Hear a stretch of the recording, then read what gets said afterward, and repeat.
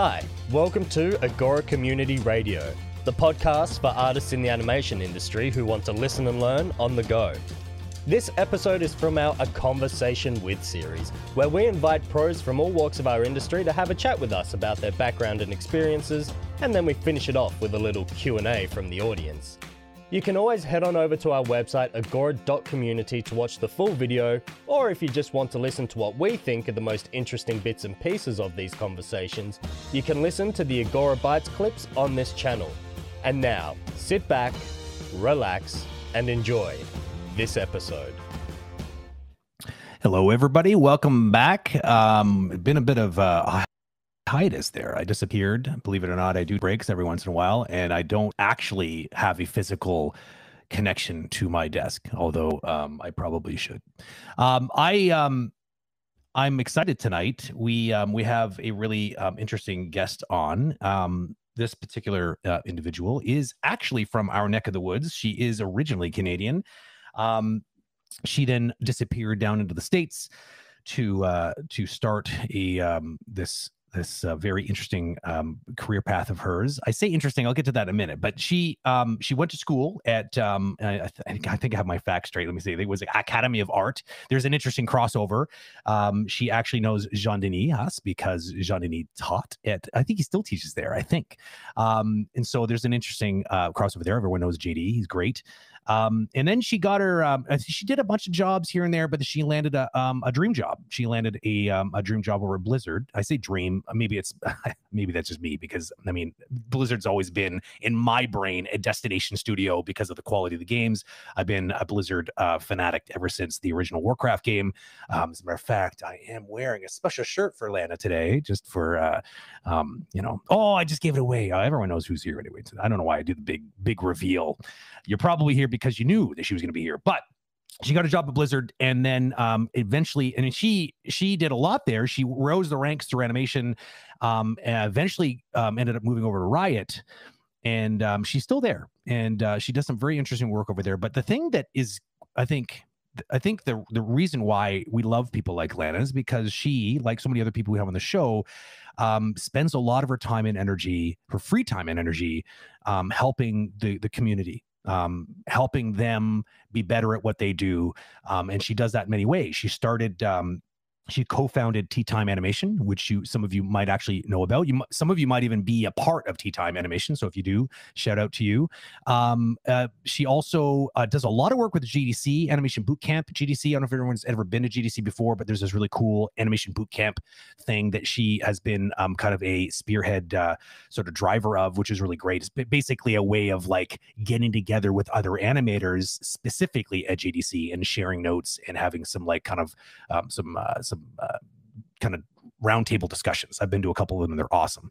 Anyways, very interesting person, very, very great at building communities. And as a matter of fact, she did a lot of that while at Blizzard and continues to do that over at Riot, as sort of like her forte, her side, her special power that I think that is clearly something that she was probably born with and decided to sort of couple that with animation. And it's sort of a match made in heaven as far as I'm concerned. Before we bring it in, before we bring her in, I will bring in David and we can drag her into the fray. 1 second. Let me just hit my little David summoning button. Hello, David. My David summoning button. That was a pretty great intro. I mean, I don't know. I don't think I did her justice, but we'll let her fill in the many holes that I've certainly left in that shoddy intro. Yeah, well, glad to be back. It was a long 2 weeks to not have those conversations, which is a nice little moment, a nice little break in our week. So definitely looking forward to this one for sure. I kind of agree. At the same time, it was kind of I can't say that I obviously missed this, but I was on the beach. So did you enjoy vacation? Is that what you're trying? Really, your mouth seems like it's resisting the urge. I did. I don't know. I usually have a hard time disconnecting when I go on vacation, but I mean, I hadn't seen my family in a while, so it was really nice to just sort of turn off. For those who are concerned about my eye, it is still broken. If you can see that, it's still a bit of a mess. So if I keep winking at Lana or David, I'm not. It's just because my eye is a broken mess. So just full disclosure, I'm not coming on to either David or Lana. speaking of which, perfect timing. Let's bring Lana in so I can not come on to her with my weird blinking eye. Hello, Lana. Hello. How are you? I'm so well, thank you. How are you? I like to make things as awkward as possible as soon as the guest arrives on stream. It's sort of my forte. I'm very good at it. If I had like 2 more seconds, I would have, upped the ante on the awkward level as soon as I walked in. But I'll try and be professional. Now we're all going to wonder what that was going to be, but we'll have to tune in next time. Thanks for coming on the show. It's really cool to have you here. Oh, thank you so much for inviting me. I've been looking forward to this for so long. We had planned it originally like a month ago or something, and it didn't work out because everything was so busy. Yeah, but I really appreciate you. I told you this offline, but I do appreciate your flexibility because I really look forward to this. I mean, Brent, we talked for I don't know how long when we initially met. We did. And so I was just getting to chill and chat about animation for a night. I'm all about it. Yeah. I mean, I can't think of worse things we could be spending our time doing. That's for sure. Playing Pokemon Unite. Oh, okay. That's good. You didn't even, there was even a hesitation. That's pretty specific. And I hate it. Very specific. I hate it and I can't stop playing it. Yeah. So it's like a bad combination. Yeah. It was what I was doing till right before I joined you guys. Just like rage ranking. Like, why aren't you at Zapdos? Rage ranking. I love 8 relationship with the game there. Yeah. I feel like, you know what? It's the competitive ones are always like this. I mean, like I play a lot of Dota 2, and I think I mentioned this to you, and it's the same thing. These games that are like this, it's just like they're rage inducing, and you think to yourself several times while playing it, why do I play this game? But you keep coming back for more because we're sick. This is even worse. It's like because they're just 10-minute matches, no matter what. Oh yeah. And no matter what, it's like true. it's fundamentally, there's a lot of merits, but it's worse than other MOBAs. It just is. But it's like every time I'm like, oh, it's just 10 minutes. Yeah, and then that's like it. 4 hours later, I'm They like, get you. It's like, what's the worst that could happen? It's a bad game. You play another one 10 minutes later. No big deal. Exactly. Yeah. Anyway.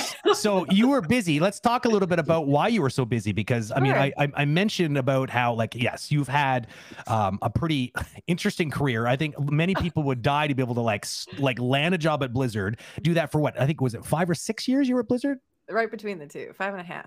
This is my God. Blizzard merit sword. Oh, is that 5 years? My 5 years of service. Oh, that's so cool. Awesome. Can I? Oh man, I wish I had a Blizzard sword. Sorry, that was a live moment of seeing Brent just taking in the moment. She has a sword on her wall. So 5.5 years there, and then at Riot, yet another very big I would say destination studio, as far as, you know, there are, I mean, when I say destination studios, I'm speaking through the lens of an animator, right? I mean, we know in the games market, there are some companies that we all like just inherently know are the ones that they put animation up, like higher up in the hierarchy as far as importance. And then other ones are, it's clearly not a central pillar to their production philosophy. But Blizzard has always been one. Naughty Dog has always been one. Riot has always been one. So you're kind of in one of those top tier animation game studios. Both two of them. You worked at 2 of them. But the second thing that you kind of seem to be busy doing is all this community work. And so you were up to your eyeballs recently in doing some work planning for GDC. Yeah, GDC summer. It was very different. I would say it was still busy, and because you're planning a conference and you're trying to, you know, get in touch with all these people and make sure everybody knows what they're doing and when, like looking at their slides, giving them feedback to, you know, 6 hours worth of content.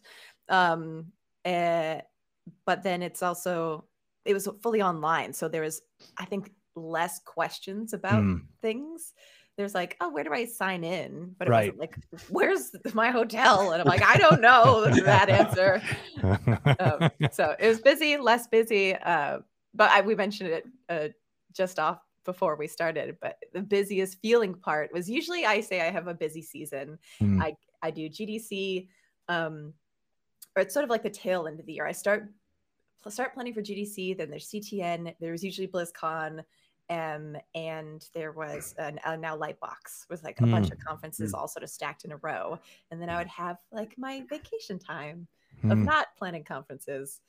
But GDC summer ended, and 2 days later they hit me up being like, time to plan GDC 22. And I was like, oh, that was not the like luxurious mental break I was looking for, but I love it. So I don't know. what is the how did it started to be involved in all of those events? Because, it's definitely a decision of, okay, I'm going to go there, I'm going to contribute, I'm going to, make connection, I'm going to represent also the studio. Where is this drive coming from? Because it's I'm sure you're having a blast doing it, but it's a self-inflicted, blast of, burst of energy that you have to do for a period of time, and then, as you said, when it's done, you're already preparing the next one. So I assume we'll talk about tea time at some point. I think the roots are from tea time. And when I started tea time with a couple of pals, I was in like a really low point in my life in like so many ways. Like, school was really difficult. I couldn't quite figure out why I couldn't figure out animation, and I was living in this other country away from my family, and my boyfriend and I just broke up. Like, so many things were really difficult, and I found a lot of strength and a lot of learning about myself and the craft that I was trying to focus on and the industry I was trying to get into through tea time. And so I've always just valued a community of people and seen the value that I get from contributing to it, and the value that I'm able to bring others. It feels very mutual. And so the drive to continue it stems from there. My first GDC, I think, was 2010. I think I've been to like a decade's worth of GDCs now, which is crazy. Did they give you a sword for that? Or I have a whole bunch of t-shirts. You can construct them into one big t-shirt made constructed sword. A quilt. That'd be awesome. A quilt of GDC t-shirts. That's a good idea. But GDC had for a long time. Now it's not volunteer because of California labor laws, but it was a volunteer program. And I always knew I wanted to work for Blizzard. And this opportunity to go to what is honestly too expensive of a conference for free. You get an all access packs and you just work for 20 hours. And once I arrived there, the community of volunteers was really incredible, and I have access to like learning all this information from all these incredible developers who I've just looked at their talks on YouTube and been like, this is the most amazing time. And so I feel like all my experiences with community happen to be very positive. I was very fortunate to only find places that were really welcoming. And so it spurred my love for it. So when Mike Jungbluth and Tim Borelli started the animation boot camp 7 or 8 years ago or something like that. Yeah, that sounds about right. And the first day I went to it, I went with a pal of mine, and I was like, I'm gonna run that in 5 years. And I did. Wow. Did you have to assassinate anybody, or did it just sort of happen naturally? It happened. Well, I was actually volunteering. The first animation year that animation boot camp existed was also the first year that they made the animation roundtables. Yeah, which is not technically the boot camp, which is just a single day, but it is like they're not recorded, so you show up, and if you don't go, you're gonna miss whatever the conversation is. Yeah. And everybody, I feel like I'd never been to a roundtable before, so I was working the door, but I was standing inside so that I could listen. Right. And they would ask a question like, what? I think the question was something like, what principles do we not use because we're video game animators? And I was like, oh, that's funny. Can I answer? And they were like, don't you work here? Sure, kid. I love it. And I was like, I think we just use them differently. And like went on some like little answer, and they were like, sure, good. But then I think, yeah, basically. So awesome. I got involved with them from just participating and just talking to people.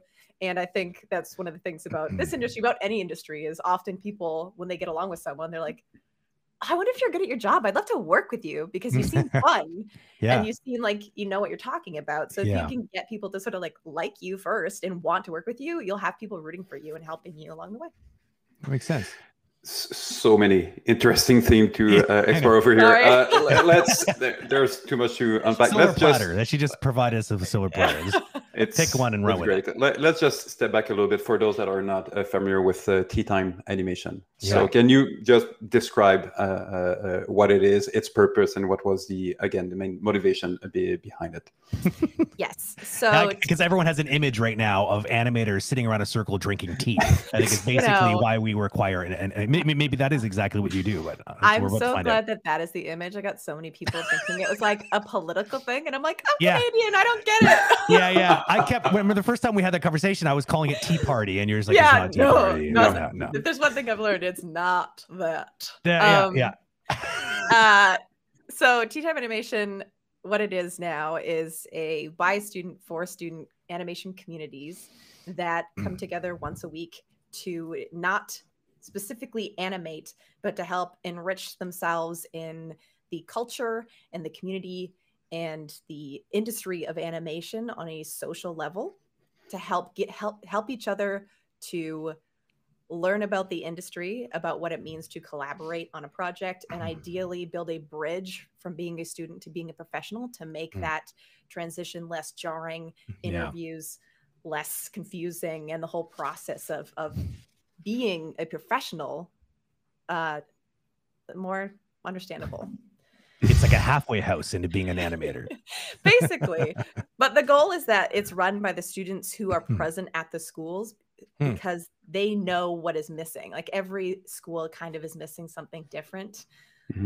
So you're correct. I went to the Academy of Art University in San Francisco. Nice. And at the Academy of Art, there's like a huge knowledge gap between your first animation classes. You'd be like, at one point they're like, this is the graph editor. It's the most important tool you can use as an animator in 3D. And I was like, great. And then they closed it and never explained how it worked. Perfect. Oh my God. How to read it. Jeez. Like they just, I was like, I guess that's important. 2 years later, I still don't know what it is. I barely know how to find it. Now I only use it. And that's because of tea time. So there's like basically, there was an animation club at the school and they needed one more person to be on staff. And I was like, what is it? What do you guys do at the club? And they're like, eh.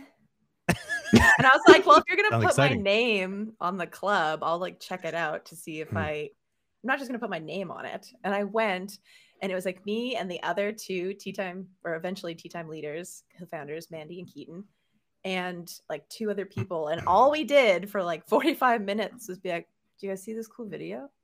And like pull up an animated video. Amazing. And I was like, I've never seen this video before. Have you seen this video? And they'd be like, I haven't. And at the end of it, they were like, that was great. See you guys next Friday. And I was like, that was the most amazing thing. I'm so inspired. And like, that's funny. Immediately, I'm like, I can't believe how inspired I am. I haven't like talked to anybody in my community. Like I go to school with all these people who are in class together. We're in these big labs working beside each other silently. Like, don't look at my screen. Don't steal my ideas. And so from there, we like figured out a name for it. We called it Tea Time because it was originally during the lunch break, but we had to move it to 3:30. And we're like, what do you call 3:30? It's not like the best way to spend your lunch break. It's the best way to spend your what? Your tea time. And so that's it. That's what we called it. And then we started getting more and more people interested because rather than just being like a social time, like people are there to study, they're there to learn. And so when you're focusing what people want to learn, like the people's social time with the thing they're trying to learn anyway, they don't feel like they're taking away from their studies by attending the club. And so we started getting into like a really good routine where club sessions would start with announcements. So even if you can only come for 5 minutes, there's something of value you could get. Then we'd always have some kind of group activity or lesson that was framed around the 12 principles, where we'd discuss them. We'd show what they look like in 2D. We'd show how to see them in real life, what they are based off of. We'd show how they look in the graph editor and do exercises around like learning how to spot certain principles and how would you draw this curve.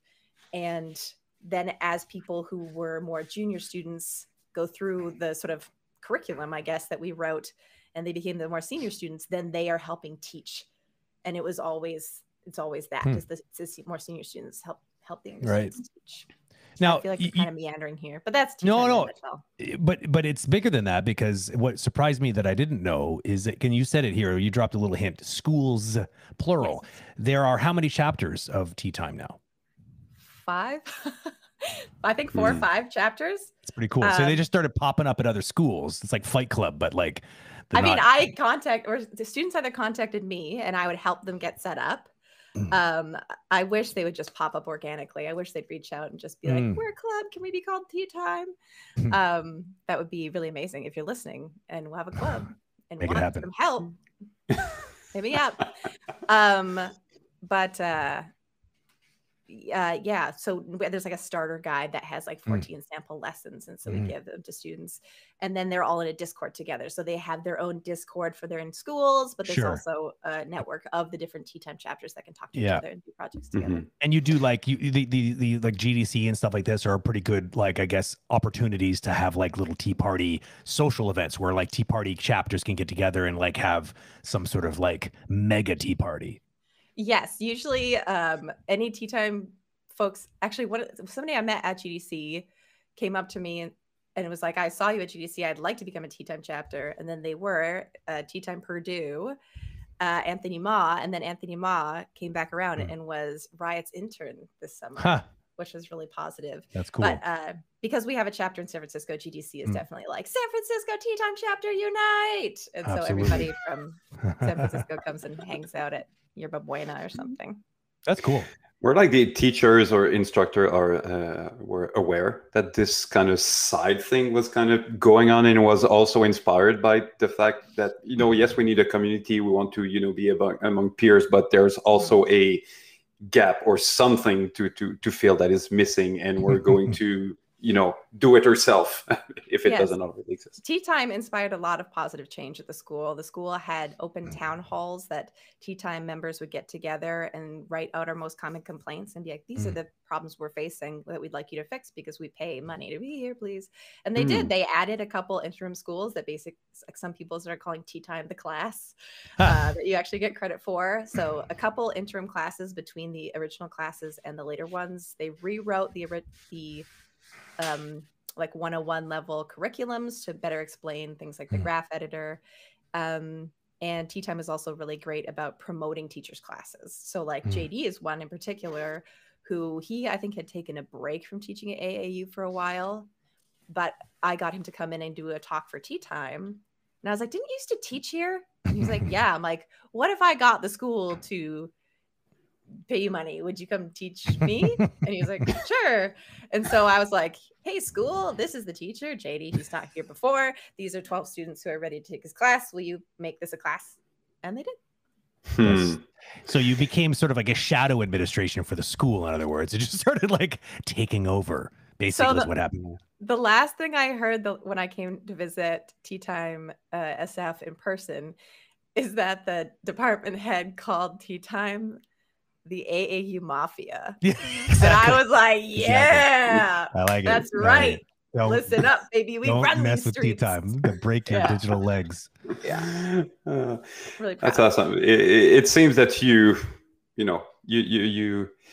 able to see the connection between, well, we have JD over here and we have maybe a need there. Hey, what about this plan? And just make it work, which is, usually what most entrepreneur or leader are usually doing, is that, well, I see an opportunity over here and I see something there, and what if we just do something about it? And you seem that there's a lot of let's do something about it on your side. That's for sure. How, just taking a different tangent here, how do you manage work-life balance? Because it seems from the exterior that you're like doing so many things, and everyone here is doing a lot of things, and we know that sometimes the sacrifice, that's something that we discussed with JD among others, and with Sir Wade and all of those, that from the exterior it looks like, but you need to focus and make sacrifice at time. So how do you manage all of this that you're doing? That's a very good question. JD makes me feel like a slacker. I can't believe how much he works. I think the shortest answer is I don't really. I'm very bad at it. I often say like, oh, a lot of these things don't feel like work because I do love them so much, but then every once in a while I'm like, I'm so tired. Why is my body hurt? Ugh. And it's like, oh, it's because I haven't like taken a break or whatever in a long time. I'm getting better at it now. I don't know how I manage work-life balance. I'm getting pretty good at taking breaks when I need them, and more probably finding spaces to take breaks where I or like do things for myself in time that I normally might just do nothing.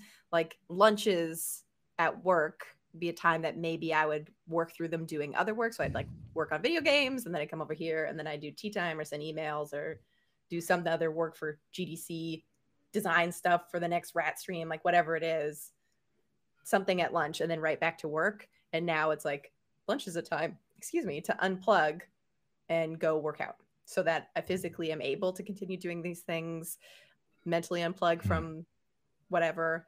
But never truly, because I also started listening to video game podcasts. So getting it all in one, Optimizing time. Yeah. Also, I mean, the students who run the tea time chapters, I sit here and I'm like, I run tea time. I like handle the merch and I help new clubs. You're the poster child of tea time. Yes, but the students who do all the work, Tea Time UW Stout right now is going through like their new semester stuff and seeing them and their plans and how efficient they are and how good of a team they are. They're amazing. I'm inspired by them every day. That's cool. Ever felt exhausted at some point of, okay, I just need a break and, not 3 hours, but a couple of weeks just to unplug from everything? Yes, I took the longest break I think I've ever taken in my career, like a couple weeks ago. Because it was, the end of, it wasn't the end of anything, but it was the end of the Canadian restrictions. I physically could not travel back to see my family if I wanted to. I'm fully vaccinated. My family's all vaccinated, and we're really tight knit. And so I took 3 weeks off. That's awesome. And I actually did bring my laptop and like plan to work, but then my sister's house was, I know, maybe 39 degrees Celsius. And it was too hot. Like being near my computer, my brain and my body would just shut down and I just sweat. And so I was like, well, I guess it's a full break. So that was like a nice reset. There definitely have been times, like, especially when I had BlizzCon to plan for too. BlizzCon was like a huge stress because it was for work. There's a lot more pressure for it to be done to a certain level of quality. Yeah. Because and there are deadlines that are, well, I mean, GDC have deadlines too, but I get your point. It's like work. Yeah, it's work. And I was doing like a lot of like skills that I flex into. Like at 1 year, I made all of the PowerPoints for everybody's presentations for some reason, and like my own presentation. And I remember getting to my desk and I was so stressed out that I was just like physically shaking. It was like time to start the work day. And I was like, I need a vacation after this, I think. Wow. You were talking about 39 degrees, but Edmonton is renowned for its pretty cold winter. Do you miss it? I do miss it. I'm like a very naturally sweaty person. And so like California and I do not get along very well. You heard it here first, everybody. Lana Bachynski is a super sweaty person. I would love to say that you heard it here first, but I have no shame and I talk about it a lot. I'm the last one to find out. Great. Edmonton is bitter cold. Anyone who's ever been to Edmonton in the winter is, oh my God. It's I've never, like Alberta, I don't know what it is about that. It's probably because it's like, it's pretty up north. If you look in the map, it's very far so up. Interesting because like it's so pretty far north. Like Fort McMurray is way farther north, and it still doesn't get as cold there. There's like something about Edmonton's geolocation, and it's flat, so the wind just cuts you in half. Like it's like that cold, like, when they talk about bone chilling cold, like, I mean, Montreal, everyone, like, we take a lot of pride in it being cold and it snows a lot here, but like, honestly, Edmonton, man, next level cold. I've never ever experienced anything quite like it. The only times I ever see Edmonton in the news here are like, maybe it's like, oh, BioWare based in Edmonton, or it'll be like Edmonton, Alberta. I'll be like, Edmonton. It'll be like as cold as Mars, and I'm like, okay. Sounds about right. Yeah.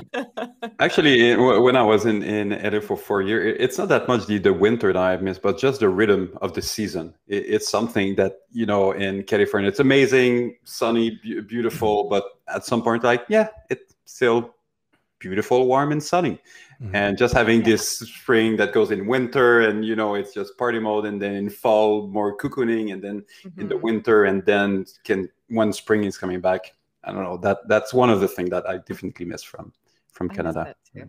I have to ask. I have to ask. So this pattern, like you made it sound like it was something that you sort of like noticed on the job, that you like doing these community things, but I mean, you did earlier in your life, like even like I just get this feeling that you've been doing this. Like, were you like in student council when you're in high school, or like where did it really start? Because I mean, the fun fact, I discovered Lana through Skylar Sura, who some of you might know because he's been doing some stuff for Gore, the learning path for introduction to animation for games. And he because we were getting ready to do this kind of stuff, and I happened to ask. I heard through the grapevine that he was doing some sort of like some Twitch stream stuff, and I was like, oh, I'm going to ask him, pick his brain a little bit. And he sent me a link to Rat Animator's channel on Twitch, and who do I see there is clearly the ringleader, top left corner, Lana Bachynski. And I didn't know who you were at the time, and I was just watching you like orchestrate this panel of faces. I remember sending you a message, Brent. Yeah, who is she? That's it. Yeah, exactly. And so that led me to like just I started like I started just looking at what else you've been doing, and then I saw you like do a lot of stuff for Blizzard when you were on the Heroes team. The Heroes team, yeah. So I don't want to draw a blank, but like the you were doing a lot of community stuff. Like you were doing like a bunch of like live streams. Who is like your partner in crime? You guys had really good chemistry. I really liked that. I watched one of those shows. It was really good. It Trixler? I think so. Tim Frazier? So. There's like, and watch it. I don't remember his name. We're good buds now. At the time, I didn't know him very well at all, but he ran a stream, and they were like, "It's the anniversary stream. Do you want to?" It was the first Twitch stream I'd ever done. Oh, wow. And I was like, okay, sure, I'll go. And then sure. I didn't know how to like not shit talk. So like that's it. Professional thing. That's what I mean by chemistry. Like you were making fun of his muscles, and I was just like, it was just so like it felt like you were like like you've been friends all your life, and you was like this beautiful tit for tat. It was so natural, and I was just like, man, who is this person? Yeah, I didn't know him that well, and I was so nervous. Oh, that's hilarious. Yeah. But it's one of my great triumphs. I wish I saved that stream, because later they were like, now you're going to play and talk about games. And I'm like, right. I'm so competitive. Like I'm going to start playing. There's no way. But we must have been playing some real dweebs, because it was like one of the best games on this character named Kerrigan that I've ever had. And I was like just annihilating them and casually like, animation is fun. And I'm like landing every kill. Like amazing. Amazing. It was great. Yeah, because there was only clips that I saw. I didn't see the whole, I couldn't find the whole stream, so I guess it's long gone. I should have saved it. I didn't. Oh well. Rip. Yeah. So okay, so back to the original question. The question. So it's cool that like it's funny that you really seem to discover this desire to like break through the wall and do more than just the job, but like communicate with that's an interesting case, because that's not a community of animators, that's a community of fans of the game. So it's obviously a skill that you've learned how to leverage in many different ways. But like, was there like, what's the first time in your life that you remember doing this kind of thing?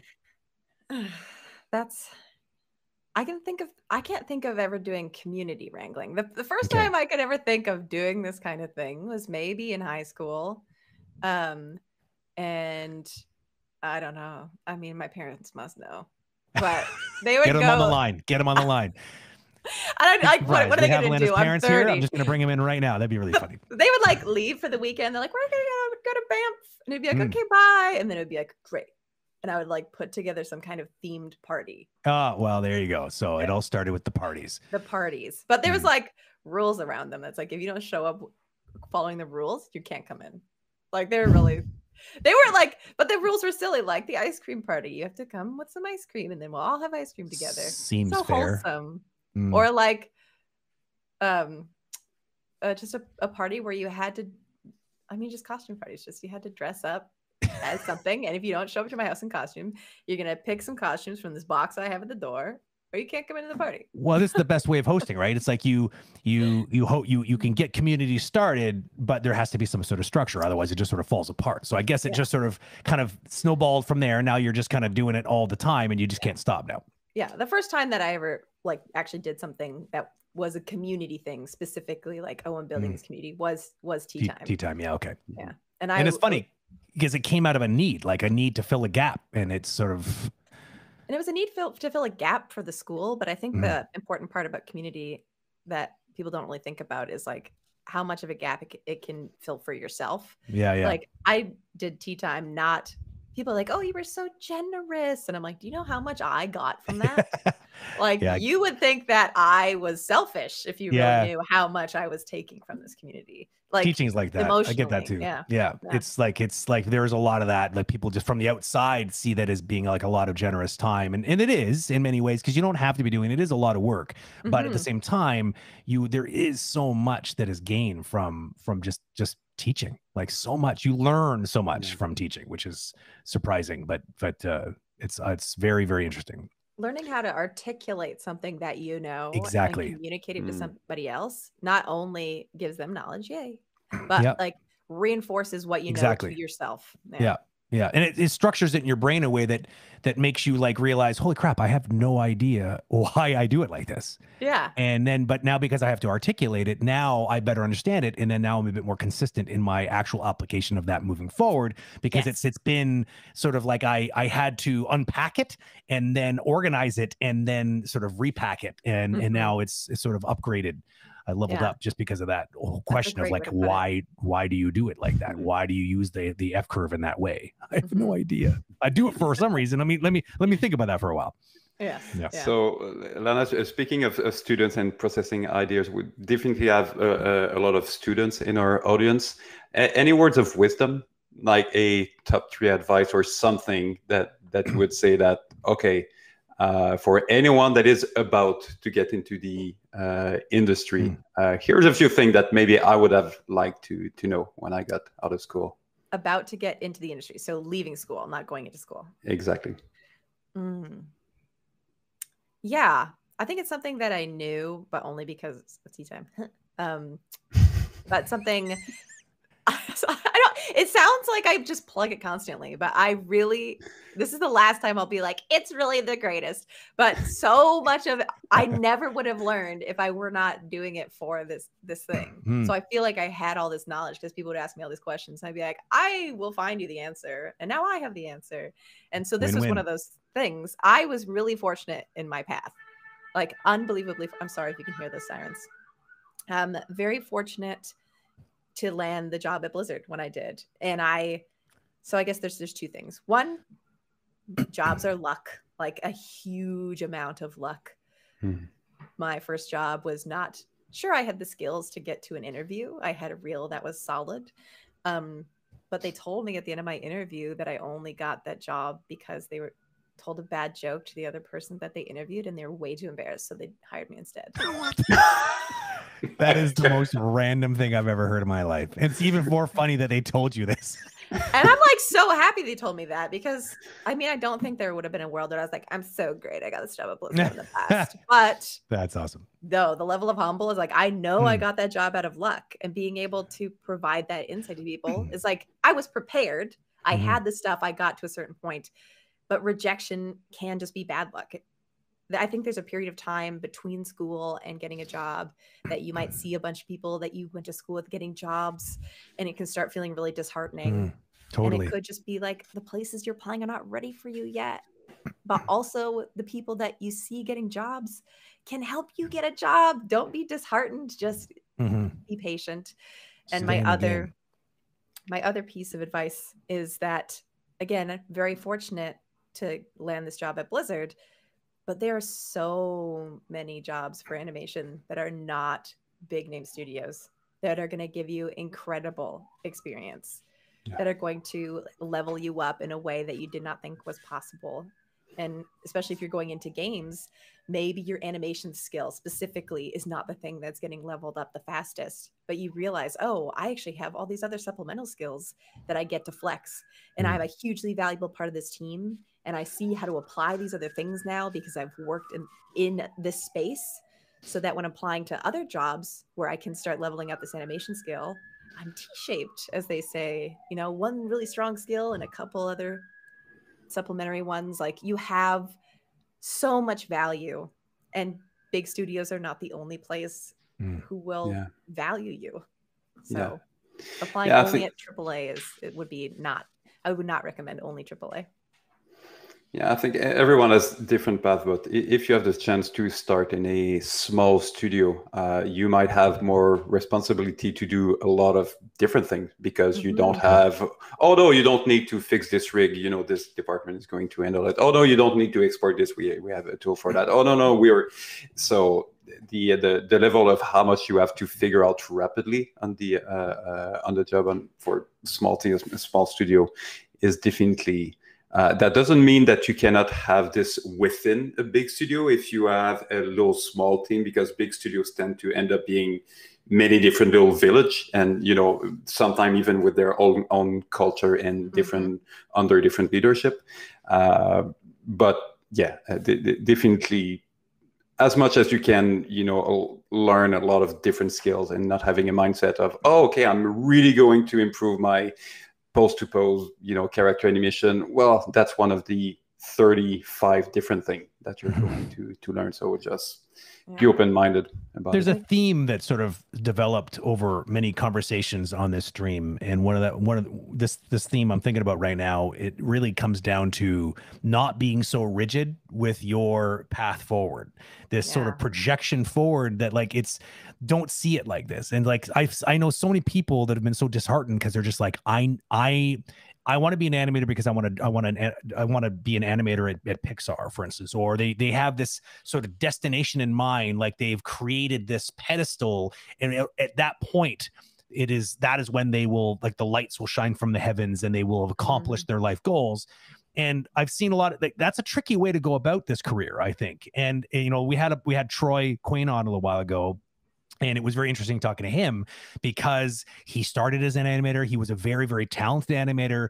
But like, there was something else calling to him. And it was very clear that he was not rolling with it right away. Like, he kind of got dragged in. And then but the funny thing is that he started to realize, man, like, I think the reason why I keep falling into this sort of storytelling role is because I actually really like it and I'm actually good at it. I just didn't give it a chance in my brain because it wasn't what I thought I wanted to do. And it wasn't until he really started to be like, okay, well, screw it, I'll try it, you know? And then that led to another one and another one. Then eventually he started directing films. And it's just, you got to be willing to roll with the punches and try things, and don't, just because it doesn't fit into that sort of carefully calculated agenda and trajectory that you've created in your mind, it doesn't mean that you can't at least take a small detour, because that detour could lead you to even more amazing career in something you'd even know that you liked, you know, like you got to just put yourself out there and try stuff. And those detours, I often don't think of them as detours. They are steps towards. Yeah, they are totally. You are not, you know, taking the teleporter straight to your destination. Exactly. It's not instant, but there's all of these things that you can do that will contribute to your eventual goals. I think, sure, Absolutely. You want to work at Pixar, that's like where you want to go. Sure. Start heading in that direction.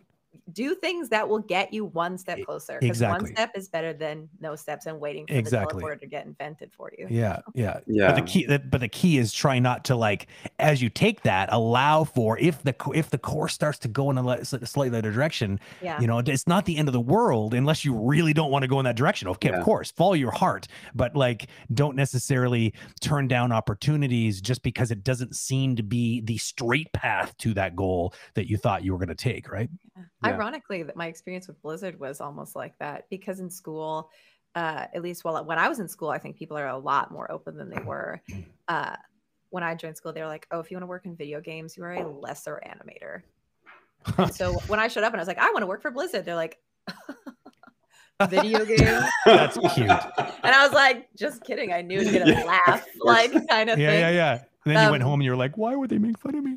It's just so I was like, oh, well, it was more like, oh, is working in video games bad? Like, and then so I felt like I was getting educated on what being a real animator was, and I definitely was focusing on doing like a lot of creature and character work, doing a lot of film shots, doing a lot of things that would work in like a cinematic style pipeline.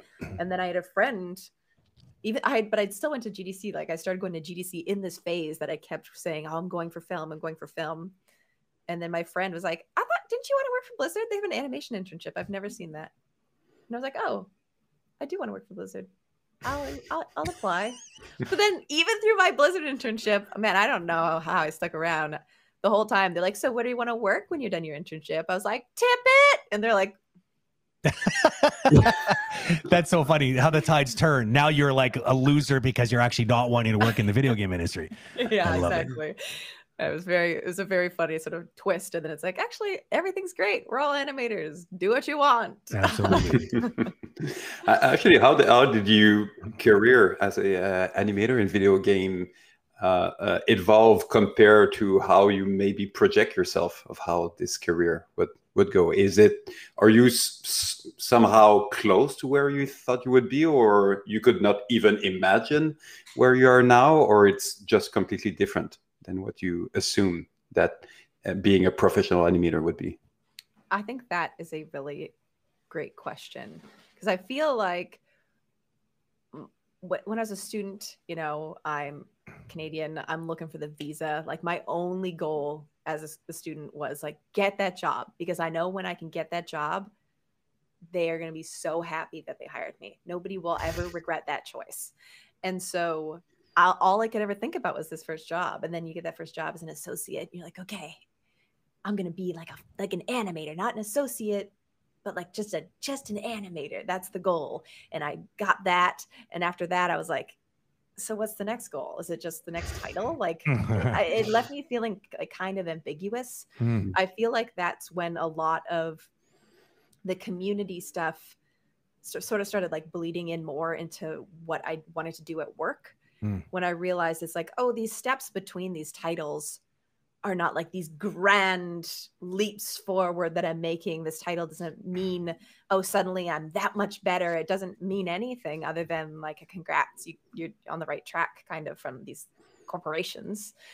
And so like thinking about like, what did I think my career would be as an animator? I didn't think anything of it. The only thing I thought was that I wanted to be an animator and that I would be. And there was no thought past there. I think the first time I felt like I had a distinct goal again was only like after right when I was leaving Blizzard, starting at Riot. So like something sort of became clear when I started doing more things other than just animation, when I started being able to talk about game development, when I built good relationships with disciplines that were not just art disciplines. And I found a lot of personal satisfaction in my job of being able to not just talk and like be able to talk knowledgeably about my piece of the puzzle, but like a greater look that I realized like, oh, I think direction of some variety would be something I would enjoy. So now, cut to Riot, working in R&D, working on small teams on things from the beginning where I'm not just animating, I'm animating 50% of the time, maybe less, and doing all these different things and being able to help and contribute on so many levels. That feels in line with the goals I realized I had 2 years ago. But I feel like my career has been as it has been precisely because of not being rigid, like you were saying, Brent. Yeah. Like the flexibility of, like I started public speaking because there's like a Friday meeting and nobody wanted to present the art. And I was like, well, I'll present the art at the Friday meeting. And then they put me on that stream because they saw me talking at the Friday meeting and they're like, oh, you're pretty good at talking. You should do this thing. And I was like, sure. And basically any opportunity I had to be like, yeah, I'll try that. Yeah, I said yes. And so that's another theme that is coming often with the guests that we have of often, yeah, sure. And then oftentimes you don't really know how you're going to do it. You don't know exactly how it's going to do, but you just trust yourself that you're going to figure it out. And that's it. So yeah, I agree. It's very much, don't. And I like what you mentioned, that the goals that I figured out along the way, you don't draw a map and then follow this map. Just have a compass, a direction, and then go with the flow, and then you're going to figure out where you're going. So a conversation I had with my parents when I was really little that I feel like shapes a lot of who I am now is having to do a project like in elementary school where I had, for whatever reason, procrastinated on it. And I was like, oh, I have to do this project. And it was the night before, and I was like, I didn't do anything. It's a huge project. And I remember just bawling my eyes out, and my parents being so upset with me and having a big talk about procrastination. And at the end, I was like, well, that's it. And they're like, so what are we going to do for the project? And I was like, what? I still have to do it? Like, it's the night before. Like, I told you that I didn't do it. So they go, what? Like, what do you think we're going to do? And I said, I guess whatever's easiest. And they said, oh, no. And I was like, what is this a punishment? What's the hardest? And they go, no, whatever's the most fun. And I was like, oh, we can do a fun thing. And I feel like every choice I've made, like at least around my career, like I don't think about that, but looking back, it's like, well, this is the thing that would be the most fun. So I'm doing that.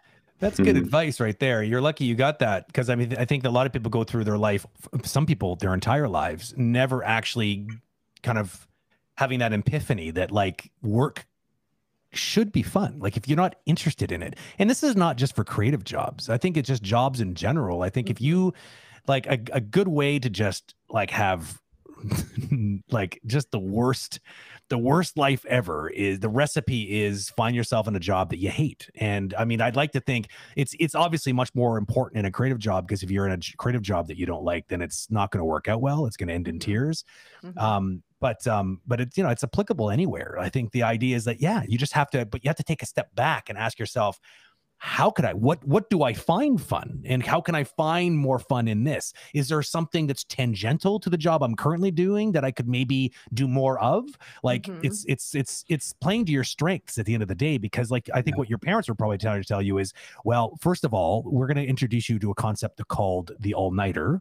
And second of all, that all-nighter is going to be a lot easier for you to manage if you're doing something fun, like playing video games all night. That's easy to do because you're having fun, right? But if you can have fun in a task, then you can have essentially the same advantage, right?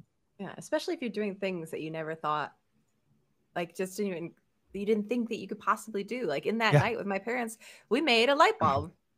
That's fun.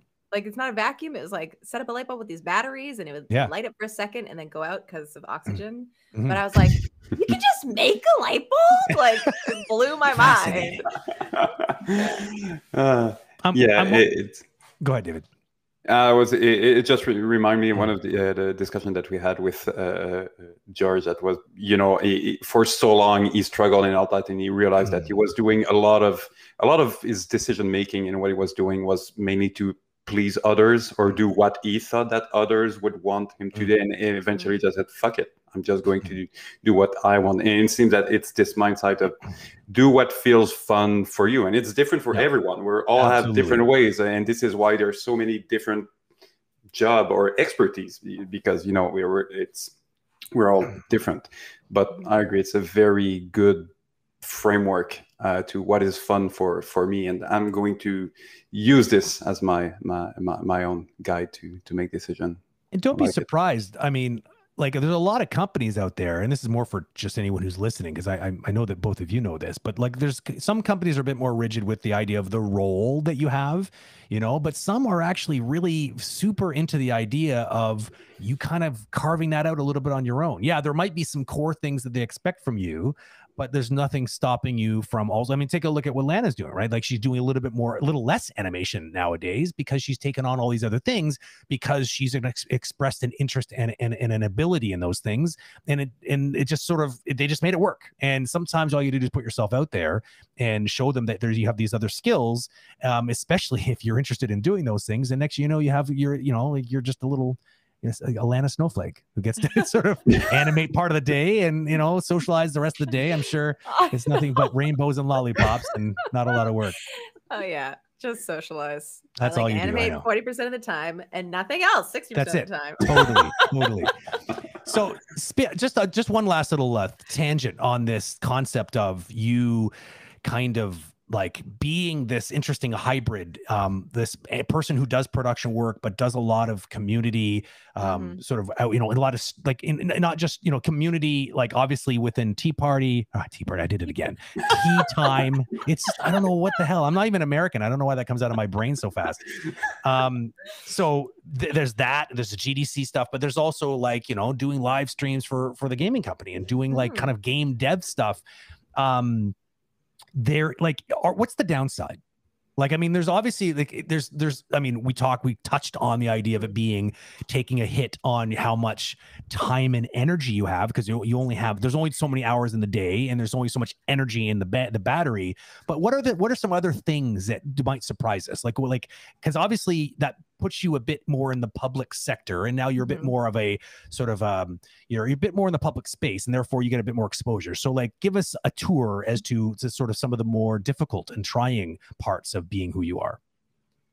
Yeah, the time is probably the biggest one. I think one of the difficult parts is working with people who don't understand the give and the take. They only understand what's in it for me, but they have the desire to want to be a part of something, but no desire, or maybe are very nervous or introverted, no desire to contribute. They just want to be a fly on the wall. And when you have a whole group of people who only want to be a fly, you know, at some point you're like, am I just here for me? Because I'll just go do this alone if you guys want.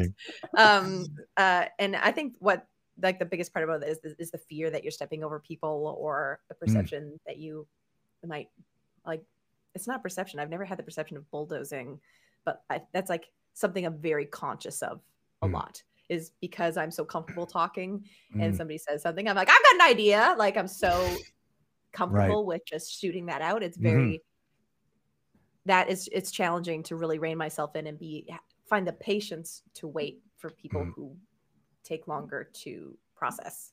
Right. The other thing that is not difficult, but I think could possibly be difficult, is when you talk. I'm doing a talk at Lightbox next week, and what am I talking about? Community. What am I talking? Like I'm almost always talking about sort of this social side of work. It was easier when I was like releasing work all the time with Heroes or League to be like, well, I'm also animating because here's all the animation stuff I'm doing. But working in R&D, I can't talk about work at all. So I think the perception of me is that like, or the perception I fear is that, oh, she only talks. She's just a talker, and that's it. There's not chops to back it up. There's not actually something else on the hard craft skill side that would. Is that in your head, or is that like, did you have? I'm just wondering, like, have you had anybody ever kind of give you the attitude, or like? I feel like if I brushed it off. This is something I don't say out loud a lot, but I'm going to say it here because I'm really proud of it. Despite sort of being out there more, I don't get very many toxic interactions. I don't get weird messages. I don't get mean people being like, lucky no, you actually suck. But I do get people be like, oh, Lana's coming. What's she going to talk about? Community? And I'm like, yes, actually. Spoiler alert. It's important. You want to have a team? Yeah. Well, so, I mean, they're probably afraid that you're going to be, you know, loud about it if there's anything inappropriate that is going your way. Yeah. Well, I know probably.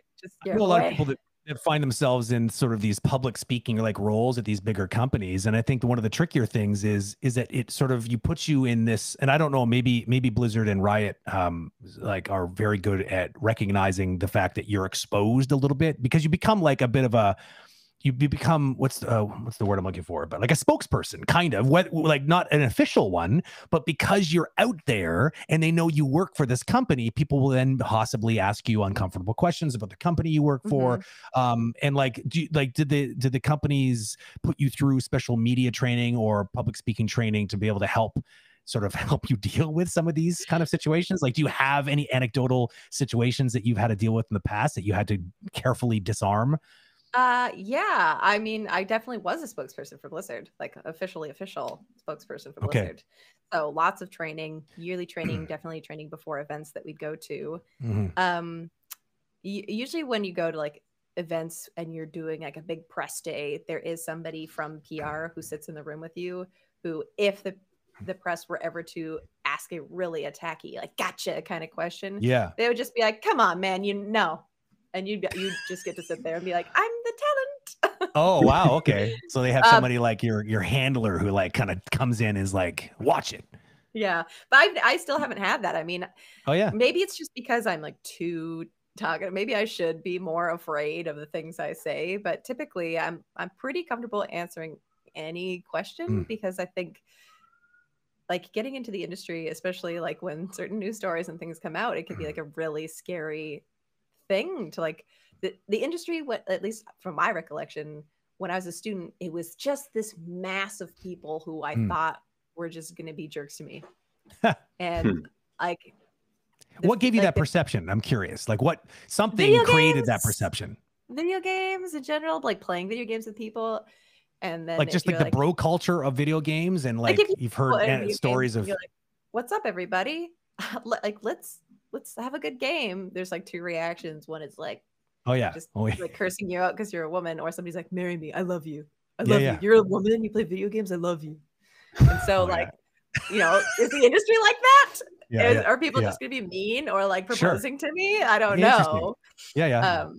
It would make sense that you would draw the connection, like because the people who play these games, some of those people then grow up and become the creators of these games. And so there's a possibility that you might deal with some of that. But I do agree, there's a lot of toxic garbage. I don't know how women players survive, to be honest. It's ridiculous. So how was the reality compared to what you assume might be? I feel like it's I mean, the reality is it's the industry is not different than existing as a woman in any other space, in my experience. So somebody who's going to be a creep to me at a coffee shop could also work in video games.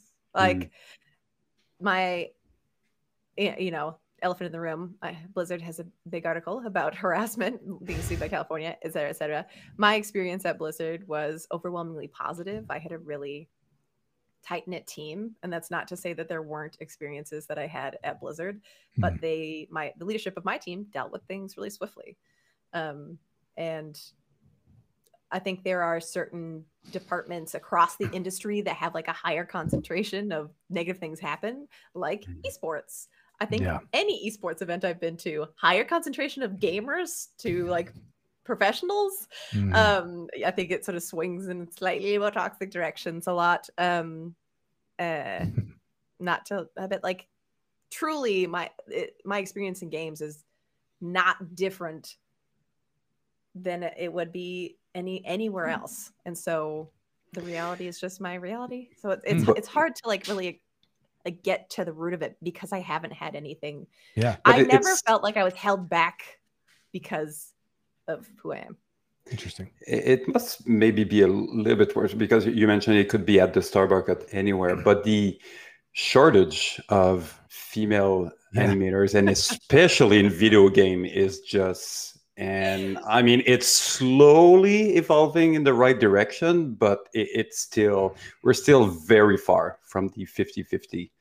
What is your take on this? Is there something that is just, you know, repelling women in general from video game, or how do we fix what is it? How do we fix this? What's the antidote? Well, I think there's two things: is time, patience, and actively seeking diverse candidates. So when I hear conversations a lot where it's like, but if I am trying to hire a diverse candidate for this role, I might be missing the best. It's like your implication there is that the best is not a diverse candidate. And why that is your perception needs to be shattered. At least when I was in school, I think I know that the percentage has swung so far, but when I was in school, I went to school with tons of talented women. And so there's a lot of studios, I think, that just have like the 50-50 gamers. I think there's like the actual women gamers who play games is around 50-50. And I think professionals, there's a huge amount of women who don't apply for jobs because they don't fit every single qualification. Not just women, diverse candidates in general. if they don't fit every specific spec, they just won't apply. And so there has to be like a welcoming of being like, just try. Don't be afraid. Yeah. Totally. The joke between me and my friends is like, you got to just apply to everything. You got straight white male confidence. And so like every time we're doing something, we're like, straight white male confidence. And then we do whatever we're doing. that is both funny and very embarrassing at the same time. I'm ashamed and proud all at once. I don't know how to deal with it. My brain's gonna explode. It makes me wonder, you strike me as a relatively confident person. You're charismatic. You put yourself out there. I'm wondering, because the interesting thing about this problem is it's complex, right? It's like for one, like you said, the diversity is you need to have, first of all, you need enough people buying into the idea that you're not trying to make, you're trying to make a team, right? And teams are about chemistry, and it's about playing off of each other's strengths and filling in, diversifying the team. It's like if you were a portfolio manager for an investment fund, you would not be trying to put all of the best eggs in that one basket. That you'd be looking for diversity. That's the whole point. Diversity isn't about putting all of the best candidates in a position. It's about putting the best team together and having people that have different perspectives force multiply the people around them, and together the gestalt of that team is obviously much more potent than having a bunch of friggin' basketball forwards or point guards, just a team full of them. If you had a bunch of Michael Jordan's probably a bad example because they would probably demolish everybody, but I think you get what I'm saying, right? It's you got in being open to that idea and thinking where are your, what is the metric for best candidate, I guess is the question, right? Yeah. I don't know. I think that's a big part of it, is a lot of teams realizing that not having diversity is a problem, not just because of a social stigma, but because they are actually doing themselves dirty by not having more perspectives, more opinions. They are not having the richest possible experience that they could have. I think that comes from me looking at my career. I've done a ton of thinking about this over my whole career, but it took a long time to sort of realize that, because I feel like I haven't had a lot of negative experiences often enough, because I would never assume, it doesn't occur to me that someone would hold me back or do something because I was a woman. It just doesn't cross my mind that would happen. And that's a really privileged place to be, because I obviously haven't had that happen enough in my life that it would occur to me. And so for me, taking the time to realize that, oh, maybe this is something that's happening. And even though I am pretty good at just being like, whatever, I'm going to keep going, there are other people who are not that, and finding places for them and lifting them up. That's it. Because that's what I was trying to get at. I totally derailed my line of thinking, but basically this idea of who you are, it probably plays a little bit into probably how your experiences have been, because you are confident, because you are able to, turn the other cheek, because, based on who you are, you've survived a bit better than maybe other people that might be, because you started with a bit of an intimidation. Like you said, you had a perception, but you were just you gave it the Lana, just fucking let's do it, go do it anyways attitude. And you ended up landing a job at Blizzard, probably because of that. Right. So, I'm curious, like you said, I think that what you said there about lifting people up and trying to, evangelize a little bit. Part of it is about changing company culture for sure. And the other part is the outreach part, right? It's it's a PR job. It's we need to change minds on both sides of the equation to get more people. And this is not just a men and a gender thing. This is this is also has to do with different cultures as well. There's this diversity thing is a lot more complicated than just it's not how do you I don't know. I would just wish it was easier.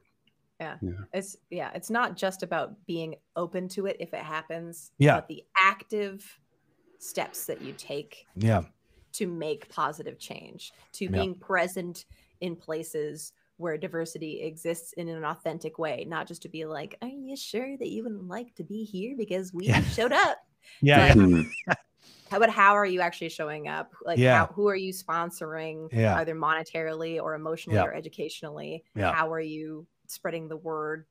Is everything you're doing like Agora is so amazing. You provide so many resources to people, like an unbelievable number of resources to people.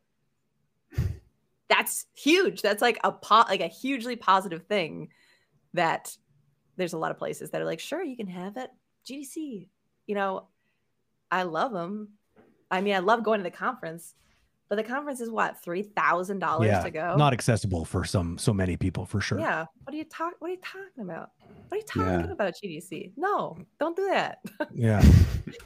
So from what you see, do you feel that there's this change of mindset from the, HR and recruiting, and is it part of outside of the, the big titles that we see? Do you feel, from what you're hearing, from what you're feeling from inside, obviously now you're at a Riot, but you're so well connected with those community that you might feel the pulse of a little bit of where things are going. So what is your gut feeling of the current?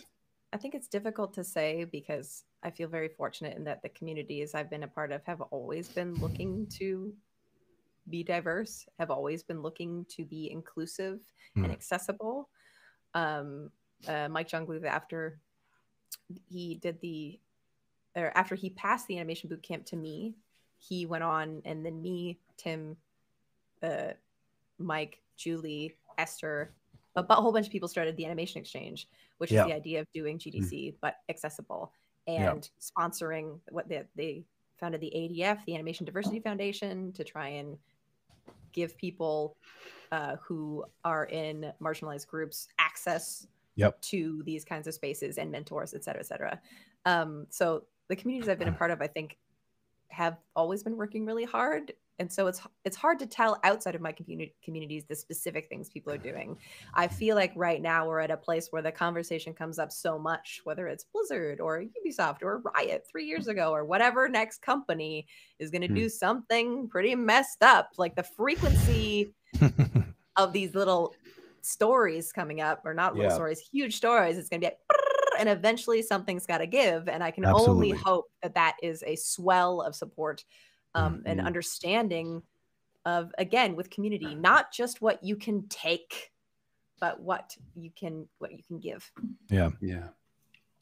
It's it's definitely going to start with maybe more clear studio policy, but at some point you want to get to a point that it's so obvious for everyone that people within the studio will self-police themselves. So if there's anything that is inappropriate, you don't even to apply the rule for what is acceptable. The people in the studio are going to take care of this part. But that's that's culture, and this is definitely something that takes that takes time. As you said, patience. I completely agree. It takes time, and it takes bravery, because I think it could be really difficult to be sitting surrounded by your peers, people you love, and even hearing somebody say something slightly inappropriate and just being like, actually, no, that's not okay. Yeah, exactly. That takes a lot of bravery. And so I think there's going to be a lot of bravery needed by everybody who really wants to power through and get to a better, more diverse future for everyone. Yeah, I strongly believe in my heart of hearts that the majority of us want that better world that we're thinking about and talking about right now. But we're gonna have to build it together. Like it's just, it's not gonna happen overnight. No one's gonna build it for you. It's gonna require some effort and some perseverance. And I think honestly, I think the key is having people like you and people like, Mr. Jungluth, because these are people that have good, strong positions in the industry, but also are influencers in the communities, because like I said, there's a two-sided coin to this problem, right? You need to build the safer, more accepting, more diverse space, or at least create the vacuum and the desire, the appetite for it. And then on the other side, you need to make sure that people are interested in it. They need to be like, they need to trust that it's it's a place that they can go. And I mean, that has to happen at very early ages too, because it's like, you got to get, these people in marginalized groups or underrepresented sort of demographics. They need to be exposed to this as a possible career path. you know, video games. It's like, you know, I think that's definitely part of the sort of the gender issue, is that, you know, like guidance counselors aren't telling women that, hey, you should try video games. Yeah. It's stupid and it's antiquated, but like sometimes it requires them to maybe have gone into a conference or seen you speaking about it and like, oh my God, that sounds so much fun. And then next, you know, they're starting to move towards it. Right. Yeah. So it's needs more people like that, more Jung Blues and more Lana Bachynski essentially is what we need. Yeah. And Jung Blue specifically in a way that I think is, I don't know if he's even gets like publicly praised for this, but him starting communities and starting these initiatives. Oh yeah. And then taking the step back and putting other people in charge to get the light and the attention and the opportunity that they deserve. So positions of leadership, being able to step back and be like, here's a chance that most people wouldn't offer, and offering it is so huge. And seeing that from tons of leadership, it's like, how long have you had your time in the sun? You've been a game director how many times in a row? Maybe before you start your next project, you think, should I be the person doing this, or who deserves the opportunity to make something great that I never could because I do not have their experience? Absolutely. Yeah. We touched on it a little bit. We had him on the show. It was a really great talk because we touched a lot on this problem and what kind of things and initiatives and what kind of sort of, what kind of movement and traction he's been able to try to get out of that, you know, try to create a solution for these kind of problems. But yeah, it sounds like he's done a great deal of positive work in this area, which is definitely nice to hear. It is, we got 9 minutes officially left. And I've neglected chat. Chat, I'm sorry. I do this to you all the time. If you don't, what's that there for if not to be kind of ignored? Yeah, that's right. You're just, you know, you guys are just there for decoration. I'm really sorry. You just look really good. A lot of pretty faces, especially I'm looking at you, Joe Animates, you beautiful son of a gun, you. So I think that this would be a perfect segue to just open it up a little bit. So if you do have a question in chat, now would be a good time. The new format, which we've been sort of evangelizing here, is the Q colon, which helps us pull out the questions from the regular sort of chatter. But I will start to give everyone in chat some time to generate some sort of thoughtful questions. I'm going to pull a question from our, we get people some time and they put them in through social, and I have a really juicy one for you. So let me just bring it up. That's a good one. I like it. If only I could copy and paste it properly. Yeah, sorry. Can I have a drum roll or something? It's kind of awkward. Hold on. Which one is it? Silence, am I gonna please. get the right one? There it is. Perfect. Just enjoy the crickets while I do this. Do you hear the crickets? I do. Yeah. Enjoy. It's perfect. There we go. Perfect. I'm just going to go ahead and do this. And there we go. I've woken up at the age of 40 and want to accomplish a teenage dream of becoming an animator in the games industry. Do you have any advice or thoughts on a late career shift into animation? Yes, I do. You came to the right place. JSRN is their handle. So first of all, I would not worry about going to some sort of formal school. I went to university and got a bachelor's degree because I needed a visa to work in the States. I don't actually know if needing a visa, you still need a bachelor's, or if you just need any education. I think you do. So if that matters, bachelor's will be important. But if you just want to become an animator in the games industry, I mean, there's so much remote work opening up. I'm getting way off. What I would do, my biggest advice is to let yourself really learn.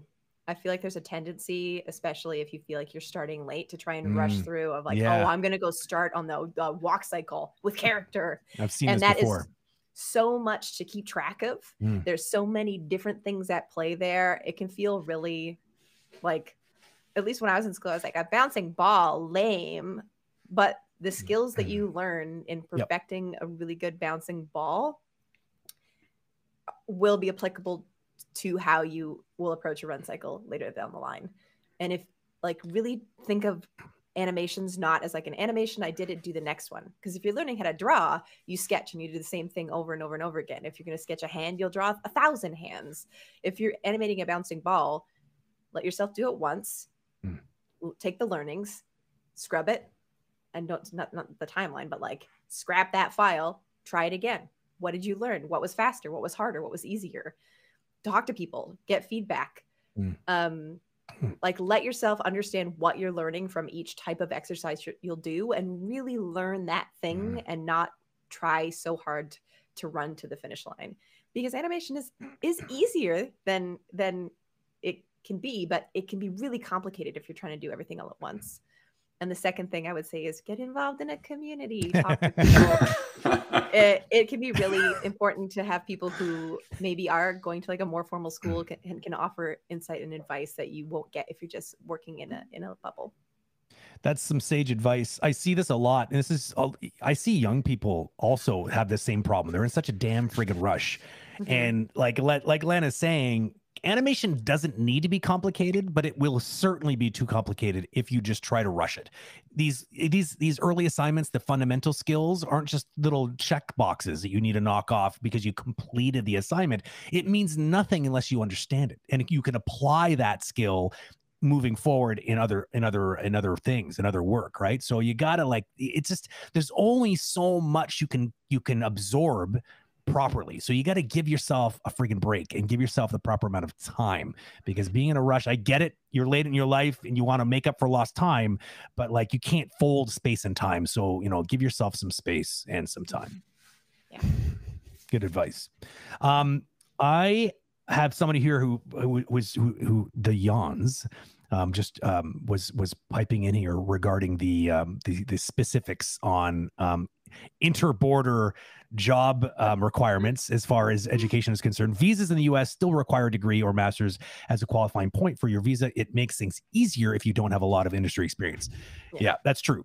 And I think this has been true for a while. I think that what happens is after a certain number of years, I don't know what it is now, but I think it used to be like something like 6 years or maybe even 10, where you become journey person or like someone who's got enough experience that the equivalent is like, which I always laughed at, because it's like, I'm sorry, but someone who has a bachelor's degree in animation has like literally 1 year of actual animation work is probably going to crush anybody who's got a bachelor's degree. Now, that's not fair, because I'm sure there's some schools out there that offer bachelor degrees, but usually the ones offering the bachelor degrees, at least back in the day, were not the best schools to go to. It's changed. A lot of colleges are now offering bachelor's degrees by just giving you 1 extra year, but it used to be not the case. But I agree with what Lana very briefly mentioned, that the change to do a lot more remote work than that we used to do is going to change the game for the visas. That's for sure. It doesn't mean that it's going to disappear. It doesn't mean that studio will not continue to invest in lawyers and paperwork and moving people from a country to another, but never to the extent of what we've seen in the last 20 years. That's for sure. So maybe the incentives of having a degree to get a visa and all that, it's not going to be the same incentive. Totally. This is not good for the industry of bachelor's and master's degrees. That's for sure.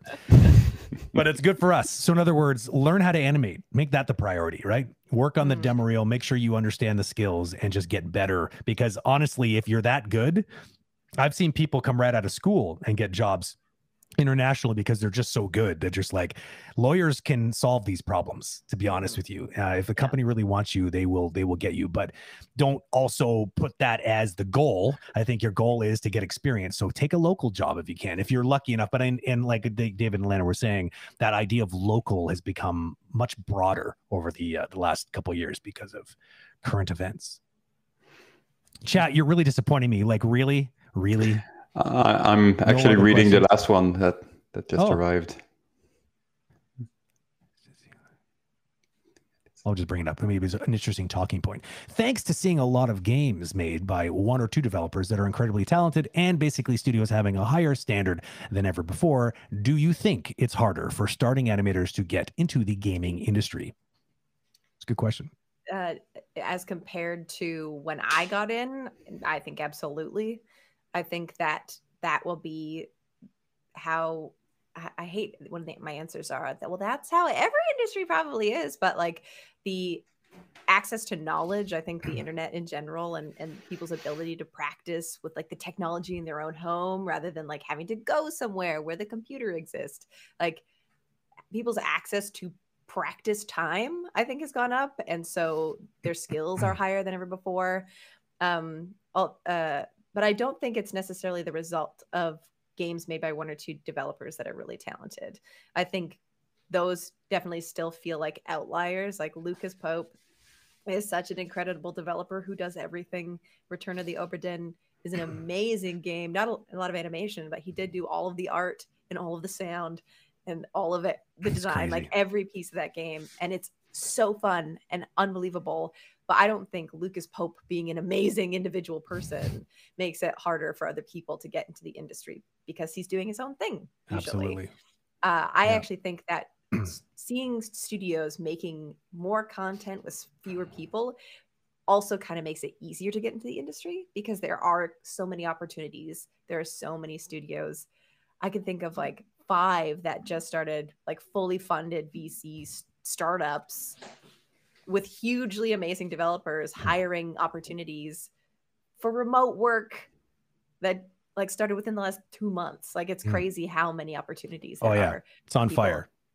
Yeah. So it's quality bar higher than when I got my first internship, but I feel like there's an unbelievable amount of jobs. And so if you are prepared and you are applying everywhere, like there's a lot of opportunity. I think if anything, use these stories as inspirations too, because it's like what's stopping you from being one of these sort of one person shows too. Like you even just because you want to be if you want to be an animator in video games, what I always tell people is stop thinking like that. You want to be a game developer that happens to enjoy animating, and animation is what you're bringing to the party. Just sort of like the parties that Lana, had back in high school. I'm framing the conversation right now. Back in the day, you needed to bring ice cream. You just happen to be bringing this to going to the party, but bringing some animation skills. But there's nothing stopping you from, you wouldn't be turning people away at the ice cream party if they also brought cotton candy, would you? Probably not. No, I'd say you enhanced the experience. There you go, enhance. So I think it's an opportunity for you also possibly broaden your skill set too, because you're going to be a lot more marketable to these smaller startup companies because these teams tend to be smaller. And so they need people that are a bit more skilled, well-rounded skilled sets rather than just these hyper specialized, animation skill sets. It's, it's not the bad to have, but often they can't afford to bring in specialized people. So and I think even the big companies appreciate that because then you're a bit more flexible and maybe you can help other teams. You're not just an animator, for instance. You kind of understand how games are made and you can sort of help bail the water. Even if you're not doing that job, you can talk to the people who are doing that job. Exactly. So you will help them do their work faster. Totally. And I mean, I would be remiss to not also mention taking the time to learn some of the peripheral skills so that you can have those conversations learn who takes the work that you did and then puts it in the game, for instance. Also understand who provides you the thing that you depend on every day, like the rigs. Learn enough about those particular jobs so you can actually have meaningful conversations with those other departments, because it's going to make your life easier. It's going to make everyone's life easier, and producers are going to love you because you're going to be solving problems left, right, and center. Because too many people have the blinders on and they just sort of like, just tell me what I'm supposed to do today, and they're not thinking about what's going on around them. Yeah. And just be a good person. Just be fun to work with. That's one of the part that is often forgotten. What is the most important thing when I get to work on all that? I mean, there's 100 of things, but be kind, and if people like your presence, it most probably going to be fine unless you suck miserably. But other than that, if you're just average and people like you, you're fine. And just be curious and go in the flow and evolve over time. I totally agree. People that are like just average, but super nice and very, very accommodating and very helpful, they survive companies way longer than the super genius that's a complete dick. Those people don't usually last very long, thankfully. And people who suck but are really nice, people want to help you. Yeah, so totally. You'll get better. You won't suck. Totally. You won't suck forever if you got a good attitude, that's for sure. Okay, well, speaking of sucking, I don't want to suck. Ooh. Oh, wait, Joe, I got two more under the wire. Do you have maybe 2 more minutes or maybe 5 more minutes, or if you got to go? Be honest. Oh, I got time. Okay. I'll be honest. No, I have no life. And this is why Lana is always busy. All you're doing is preventing me from playing Pokemon Unite. Oh, so I'm saving you then, kind of in a way. Okay, good. Yes. David, are you good for like a couple more minutes? I'm sure. This is past your bedtime. You're gonna fold. You're gonna implode. I'm just going to disappear eventually, but that's he might all good. melt. I'm thoroughly enjoying this. So have you seen if everyone's seen Raiders of the Lost Ark, the original one, when like the Ark of the Covenant opens and faces got melted? That's what David's gonna look like in a minute. So just let me know if he looks like he's gonna melt, and then I'll call the stream. All right, I don't want him to die. He's too important. Just for context, Lana, I changed my schedule and I now wake up at 4:30 in the morning. So this is why at 11:30. But you're doing pretty good. I'm impressed. I'm enjoying this, so that helps. That's good. Thanks for staying up after bedtime. Yeah, David's, he's a team player. He's taking one for the team. All right, Van Animator, otherwise known as, everyone knows him as Scott. Question: would it be beneficial to show your animation working in engine or on your demo reel? Yes. Oh yeah, for sure. Boom, that was easy. All right, next one. On to the next one. So definitely, I think it would be beneficial to show it working in engine on your demo reel because it shows that you understand how to put it in game, but it also is beneficial to you so that when you're in an interview, you can be like, I have experience in Unreal. Definitely. And any engine experience is good because a lot of people have like these proprietary engines, but again, it's the same language. It's understanding state trees. I'm not even saying right things now, but like understanding how blend spaces because all you do is talk now. You don't do the animation. Remember we talked about this earlier.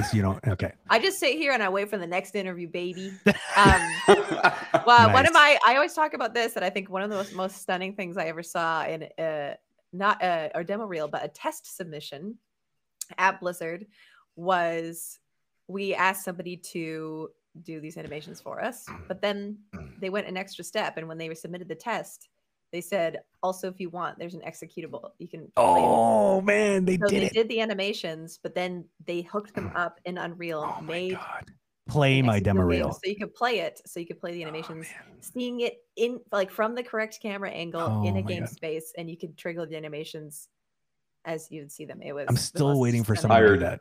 Yeah, totally. Like what the hell? Just to say that, like, because now you're coming to the party saying, like, I get it. I'm here to make games, and it's not just making animations in my little animation bubble. It's like there's a bigger picture here. You're being part of a bigger thing, and if you show at the very least interest in that, that's going to go a long way. Because big shock here, and I don't know why this is still a thing, but so many people are not doing that. I'm like a broken record on this topic, and I still see way too many people just being like, here's my demo reel, bunch of cycles. And it's like, oh yeah, well, have you ever used an engine before? Oh no, never, like at all. Like they didn't teach me that in school. It's like, well, I do. But also, how many cycles do you think? Okay, there is a walk cycle, but how many other cycles do you think we're doing? Totally. That's it. It's like, anyways. But yes, definitely. Obviously, the answer to that question is a 100% yes. Joe Animates. This will be the last one. I'll let David melt off camera and let Lana get back to her Pokemon tournament question. After her next interview, because that's that's it. Of course, because she's obviously a busy life of tournaments in Pokemon and interviews. Pokemon Unite and answering questions. That's it. I always love hearing what an animator's interpretation of the appeal principle. Lana, how do you understand what appeal is in animation? This is a great question. I think this is really interesting. I love this kind of like nitty-gritty animation talk. It's opinionated too. Like there's a lot of opinions on this. It's a good one. Thanks, Joe. Thanks for showing up at the 11th hour with this juicy question. Where were you like an hour ago? Come on. Man. So this appeal, I think appeal is so broad because I really think it's a combination of a bunch of things. But one is all of the other principles working well. You stole my answer. I can't believe you just did that. Appeal, all the other principles working great, doing their thing, beautiful arcs, but not just like, oh, they're beautiful on any scale, but a character should be appealing for whatever the intent of that character is. So not every appealing character is like physically appealing. You could have like a really gnarly looking stanky witch lady And the way that she acts, she should feel like a stinky, gross witch lady, and that would be appealing for that. It doesn't mean I like it. I'm like, ew, but if my reaction is ew, it's probably appealing for the character that I'm trying to create.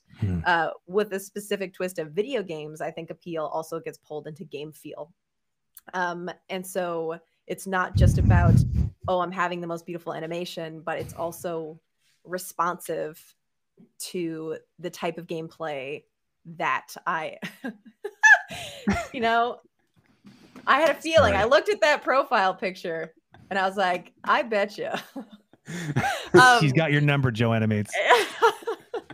But I think the appeal is brought into like how the actual game feel applies to the character. So if I have a character and I have like a really slow, like What Remains of Edith Finch, it's not a responsive game, but I feel like it is appealing for this sort of slow and sad, dark story they're telling. And so the way that things are created is appealing for that. And so appeal is like the all-encompassing. If everything is working correctly, you've got appeal. Baseline, all the principles, and then getting more and more specific to what that character actually is. I love it. David, what's yours? We're all sharing. What's mine? What's your opinion on appeal? How can you put that in a nutshell? It was perfect. I have nothing compared to this. It's funny because after all the years teaching, that's usually I felt like it used to be. I used to feel like I was copping out by saying that.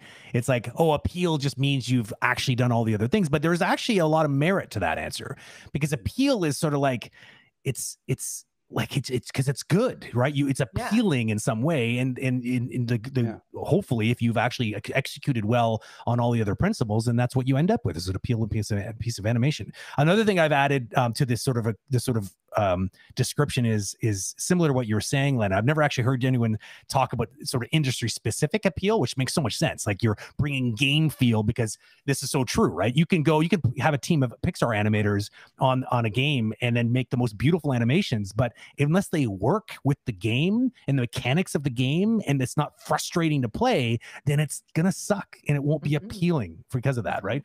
We get away with murder in video game animations and things that you would never get away with in feature, but because of the very very carefully chosen moments of murder, you are able to provide these moments of blissful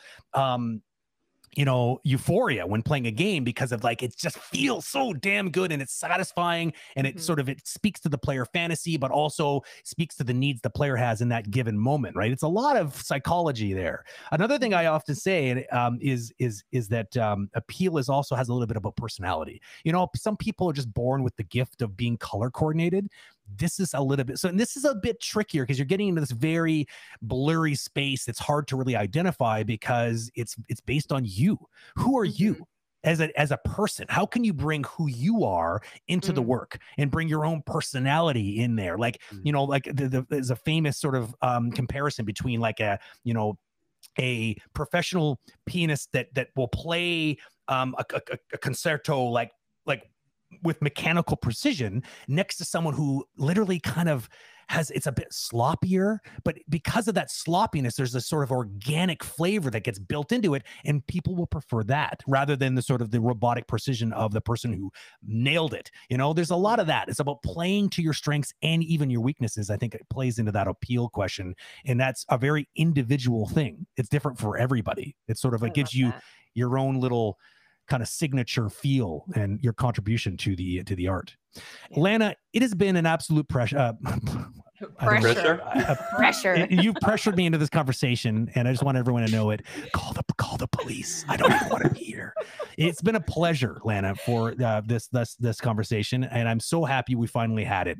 I'm so happy you found a spot in your busy Pokemon and interview schedule to have this conversation. So thanks for being here. I'm so happy. This is such a highlight, absolutely highlight of recent memory of conversations. So delightful to chat animation. Which is nice high praise coming from the toxic Pokemon community and oh my gosh. Yeah. Well, I'm trying to think, like, things are great, and then you have like good conversations and you like plan talks and you're like, yeah, that went well. That was executed well. I would say this conversation has appeal. Well played. Well Oh man, beautiful. See, a professional. That's it. Yeah, David and I were making cracks when she showed up because she's the first guest who's ever put her name. Some people don't even bother with their last name, just like Bill. It's like she's got first name, last name, and then a pipe. And then her handle. It's like I've never seen anyone leverage their handle online. She had some theory as to why she did it. David and I we just know where it's like we're swimming with a shark right now. She knows what she's doing. So thank you for bringing your very powerful skill set on community building and animation experience to the table today, Lana. And we'll definitely talk again. Yes, I would love that. It's for sure. Thank you there's no escape. so much. Thank you so much. Thank you to both. David, don't melt, and I'll talk to you both. Oh, I'm already melting. Oh, damn And it. thanks, chat. Thanks for hanging out. Yeah, absolutely. Thank you, chat. All right, see you guys around. Cheers. Bye, everyone.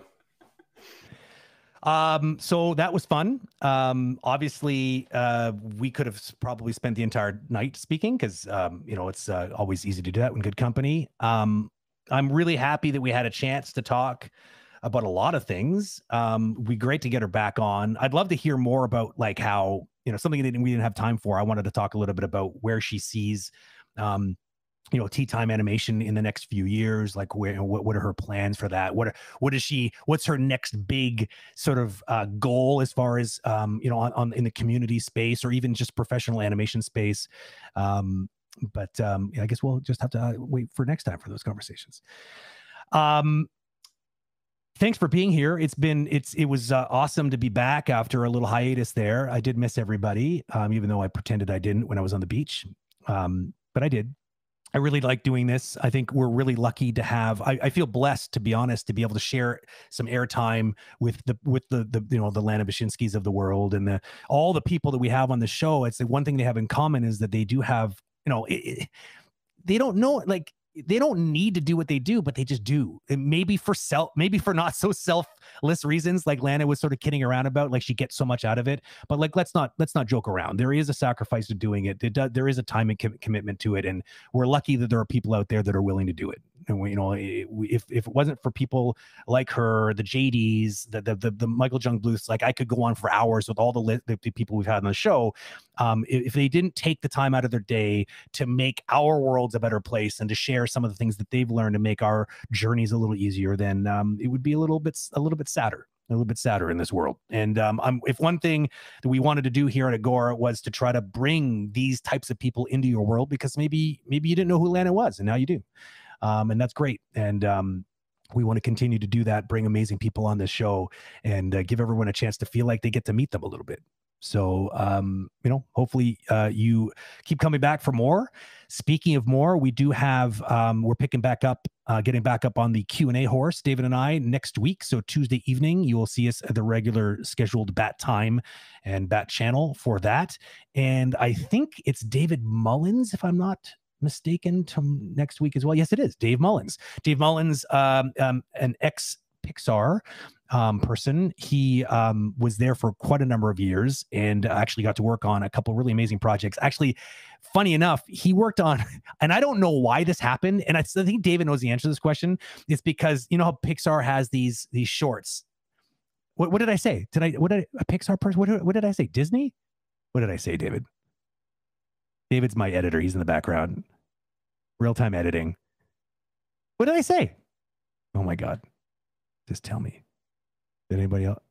Oh, I did say that. Okay. Anyways, I don't know. So, person. Yeah, he's a Pixar person. Dave Mullins, he actually directed a short film, and short films often play in front of feature films, as you know. It's sort of the formula over at Pixar. And David, what was the one that he started in front of? I think it was like Cars 2 or something like that. What was it one? Because I think Cars 3. And I know it's one of the only Pixar movies I haven't seen, which is probably why I never saw Lou. If you haven't seen Lou, you should go check it out, especially if you have Disney Plus, because they have the whole library in there. It's amazing. I was like mad at myself for having not seen it. He directed this. He was also the animation director for Up. little movie that you may or may not know anything about. I certainly do, because it kind of changed my life when I saw that movie. That intro sequence is just such a game changer.